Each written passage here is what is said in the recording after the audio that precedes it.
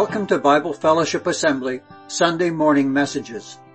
My name is Ted Bendel, and today I have the privilege of bringing the New Year's message based on Colossians 3, verses 1 through 17.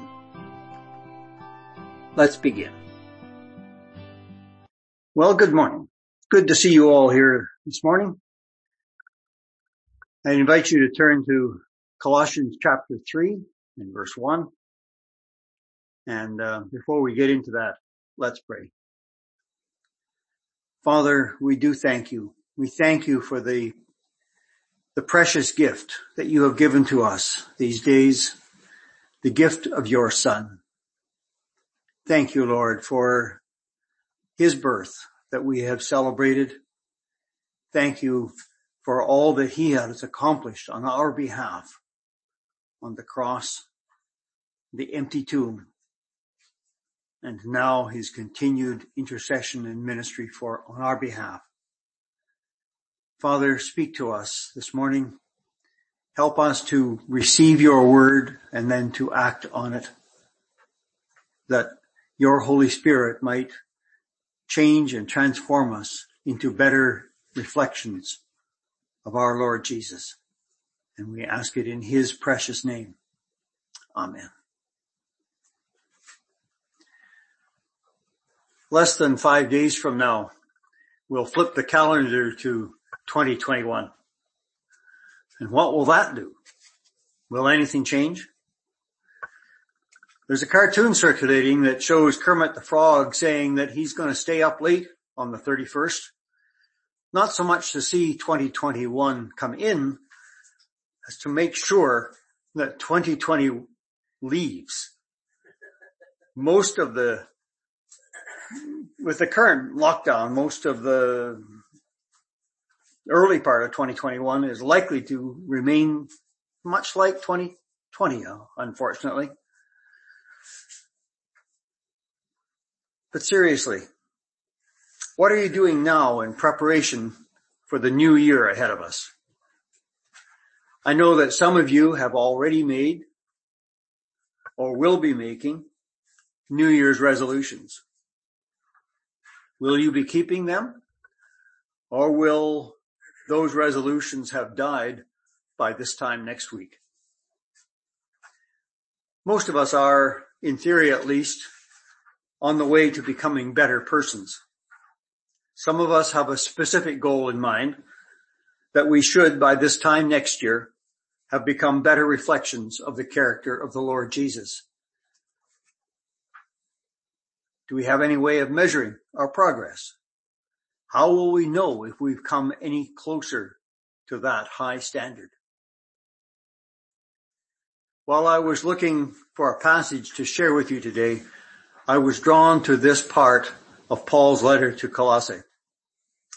And while it's an important part of Scripture, we need to note that we're dropping into the middle of Paul's argument with the heretics. Heretics who thought that good works were the means of securing salvation, rather than the result of having received salvation as a free gift. If you look around, you'll find that that is a common misconception today. Paul begins this third chapter of his letter. He says, if then, or since you have been raised with Christ, seek the things that are above, where Christ is, seated at the right hand of God. Set your minds on things that are above, not on things that are on earth. For you have died, and your life is hidden with Christ in God. When Christ, who is your life, appears, then you also will appear with him in glory. Verse 1 refers back to chapter 2 and verses 8 through 15, in which Paul indicates that our baptism is a picture of our dying with Christ and of our rising to new life with him. Colossians 2 and 13 reads, "And you who were dead in your trespasses and the uncircumcision of your flesh, God made alive together with him," that is, with the Lord Jesus, "having forgiven us all our trespasses by canceling the record of debt that stood against us with its legal requirements." I can't go any further without asking you, is this your status with God? Do you know that all your trespasses, all your sin has been forgiven because of what Jesus did for you? Have you declared that faith in the Lord Jesus publicly? Have you been baptized on the basis of your own testimony to the mercy and the grace of Almighty God? Now, I know that for some of you, these will be hard questions, but the rest of what I offer today will make little sense without this background of trust in the faithfulness of God. Going back to the image and the illustration of baptism, Paul starts off, "If then you have been raised with Christ." Now, that's an amazing and eternity-changing phrase that demands our attention. It's entirely because of Jesus that we are positioned now to enjoy fellowship with God. Can you believe that? We who once were living in spiritual darkness, wallowing in our self-centered lives, with no hope of finding genuine love on our own, we were lost. But then someone, or perhaps several people, shared with us the truth, the gospel message of Jesus Christ. We received that as truth. We believed it. And we have been transformed to be the person that God created us to be. Our sins are forgiven. Our bondage to our past was broken as Christ took on our transgressions and gave us life. We were once down and out, but now as believers in Christ Jesus, we are raised with him to live a life that glorifies God. Everything's changed, and we must now live up to the high standard of our Lord Jesus. So the very reasonable goal of our lives, as an act of simple thanksgiving, must now be to seek the things that are above. Now, this is no escapist withdrawal from the strains and stresses and duties of this world. That kind of religion has been referred to as the opiate of the people, a belief that this world is beyond any part of salvation, that the Christian need not, perhaps even should not or cannot get involved with the messy, dirty things of this world, like homelessness or politics or drug abuse or child slavery, or dare I say it, even messy family relationships. But the truth is that when we have set our minds on things that are above, then we begin to see this world from the perspective of the Lord Jesus, and we're compelled to take action. It's just because we have died and our life is hidden with Christ in God, that when Christ, who is your life, appears, that we also will appear with him in glory. Our identity is that we are dead to our sin and alive in Christ. Quite a number of years ago, I remember being in a workshop. This was maybe a year after I had come to Christ, where the question for discussion was, who are you? My immediate response at that time was, I am a member of the great company of the redeemed. But that was not the kind of response they were looking for. But the reward for being in fellowship with God and making Jesus our priority is that we will appear with him in glory. The final chapter to the story of our life, if we remain faithful, is that we will be with Jesus in his eternal glory. What could be better than that? Paul is encouraging us to make our lives all about Christ Jesus. Jesus put us in the position to succeed, not to fail. He guaranteed us that if we make him our top priority, that we will appear with him in glory. So our new identity is that we are alive in Christ. And we truly belong to that great company of the redeemed. He is our Redeemer. He's our Lord and our Master. He's the one we serve. He's the one whose opinion matters most.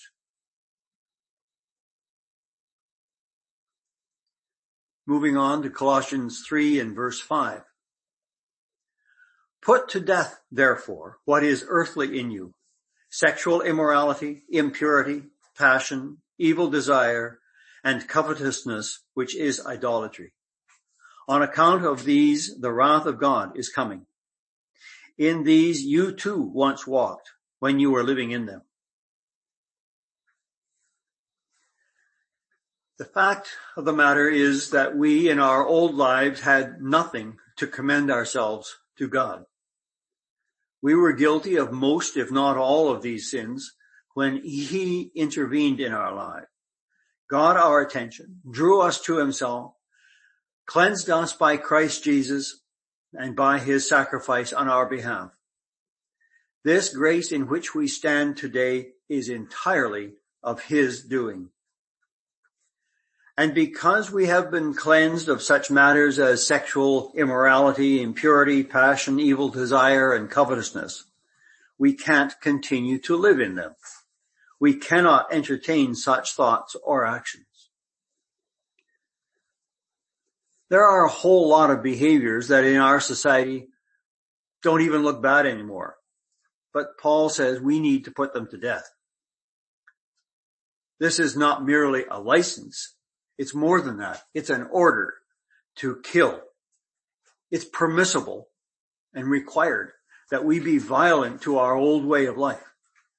Don't put it in a corner and tell it to behave.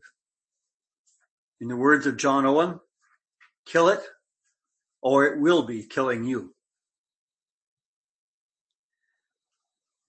There's a myth out there that we just need to focus on Jesus' love and not worry about things like sin.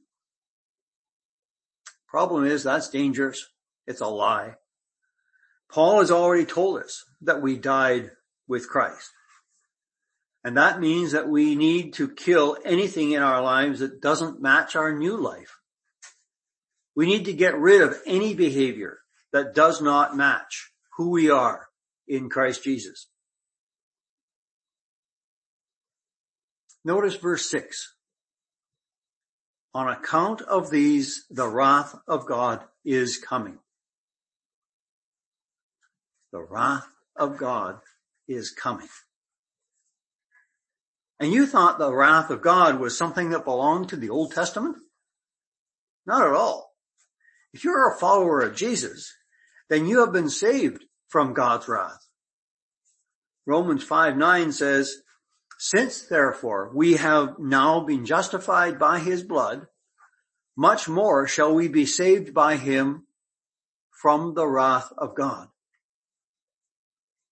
Paul reminds us here, persistent, sinful behavior will bring God's judgment.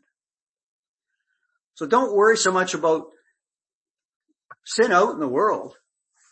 Let's be concerned about sin in here. Paul tells us in Romans 11:22, note then the kindness and the severity of God. You don't have a complete picture of God until you see both his love and his wrath.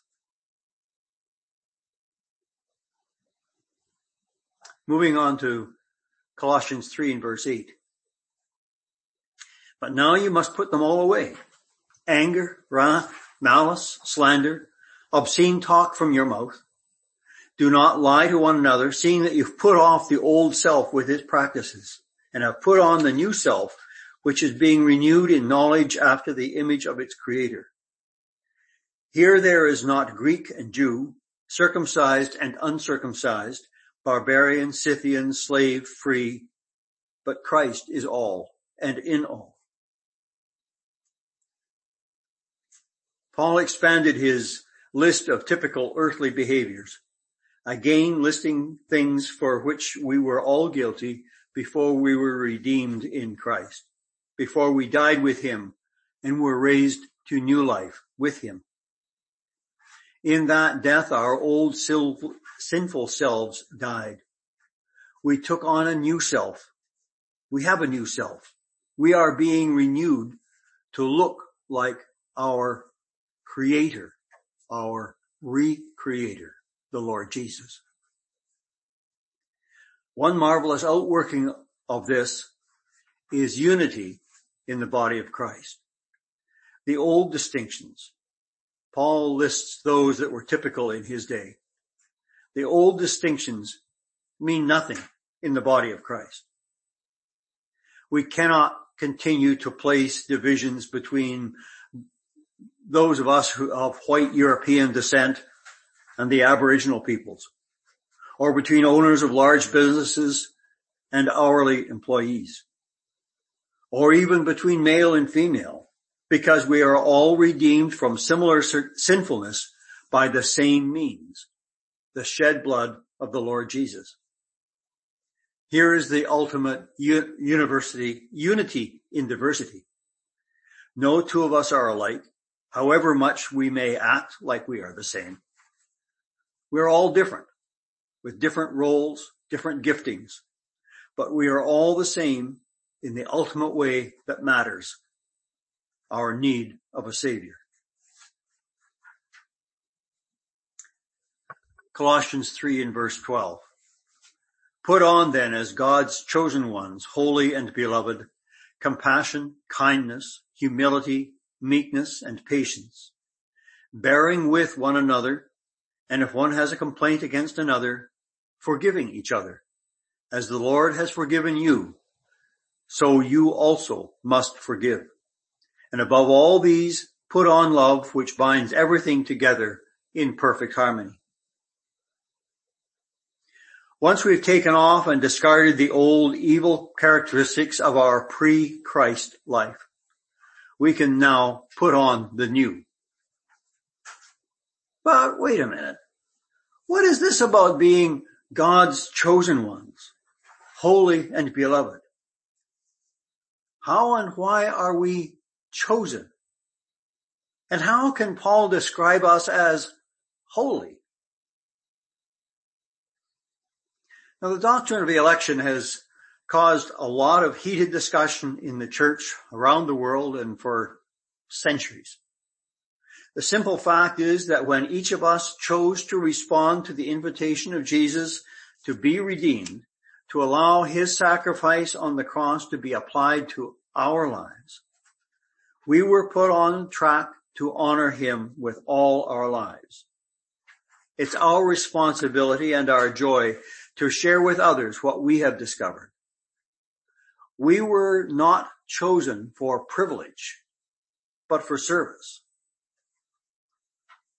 Holy is how God now sees us because of Jesus. Because the blood that Jesus shed has been applied to our account, we are no longer seen as sinful, but as righteous, as holy. And we are deeply beloved of the Father for Jesus' sake. And since we are, in fact, God's chosen ones, holy and beloved, we can now be clothed with compassion, kindness, humility, meekness, and patience. This is the marvelous exchange that has been transacted for us. Our filthy rags for his compassion, his kindness, his humility, his meekness, and his patience. But it is given to us to practice these qualities, first within this fellowship, then at home and at work, and in all the rest of our life. It is here that we most safely learn how to bear with one another, how to forgive each other. Here, in the fellowship of the Church of Jesus Christ, this is the safe place to learn. As new believers, and not infrequently as supposedly mature Christians, we can exercise these characteristics of the Lord Jesus, knowing that our blunders will be forgiven. And that's the reason why love is so critical. Without the love of Jesus as the motive and the model, the rest will crumble into a heap of dust. But when I know that I am loved in spite of my blunders, I can rest assured of your forgiveness. Colossians 3 verse 15. And let the peace of Christ rule in your hearts, to which indeed you were called in one body, and be thankful. Let the word of Christ dwell in you richly, teaching and admonishing one another in all wisdom, singing psalms and hymns and spiritual songs with thankfulness in your hearts to God. And whatever you do in word or deed, do everything in the name of the Lord Jesus, giving thanks to God the Father through him. This final paragraph is loaded with meaning. For example, the peace of Christ is related to both the fruit of the Spirit, love, joy, peace, patience, kindness, goodness, faithfulness, gentleness, self-control, and to the peace of reconciliation that is our inheritance in Christ Jesus. Specifically, Paul is here referring to the peace of reconciliation that binds us together as one body in Christ. This peace is to rule. It's to be the arbiter in all our relationships with our sisters and brothers.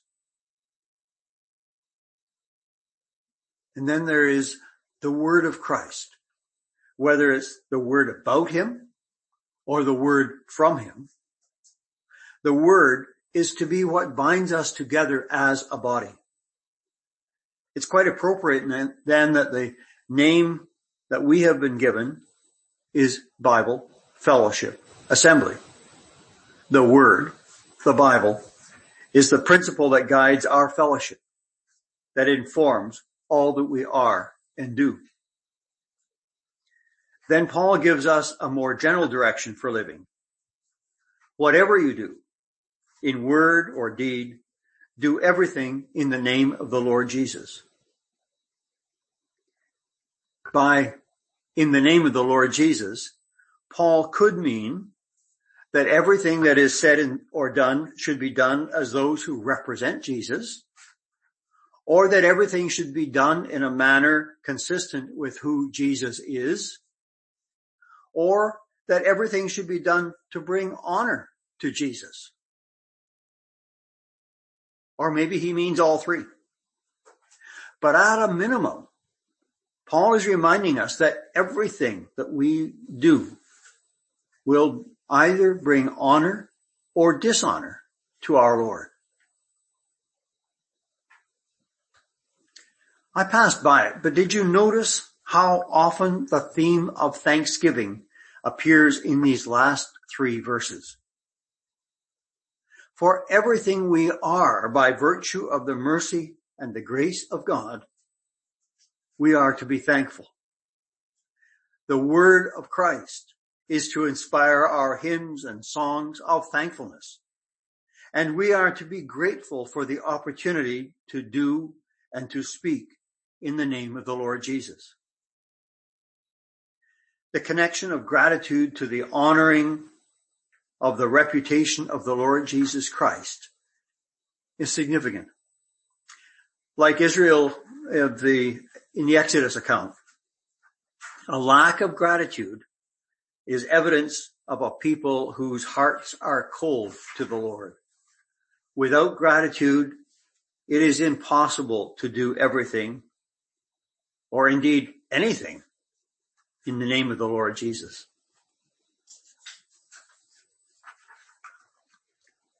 So here's a plan of action for 2021.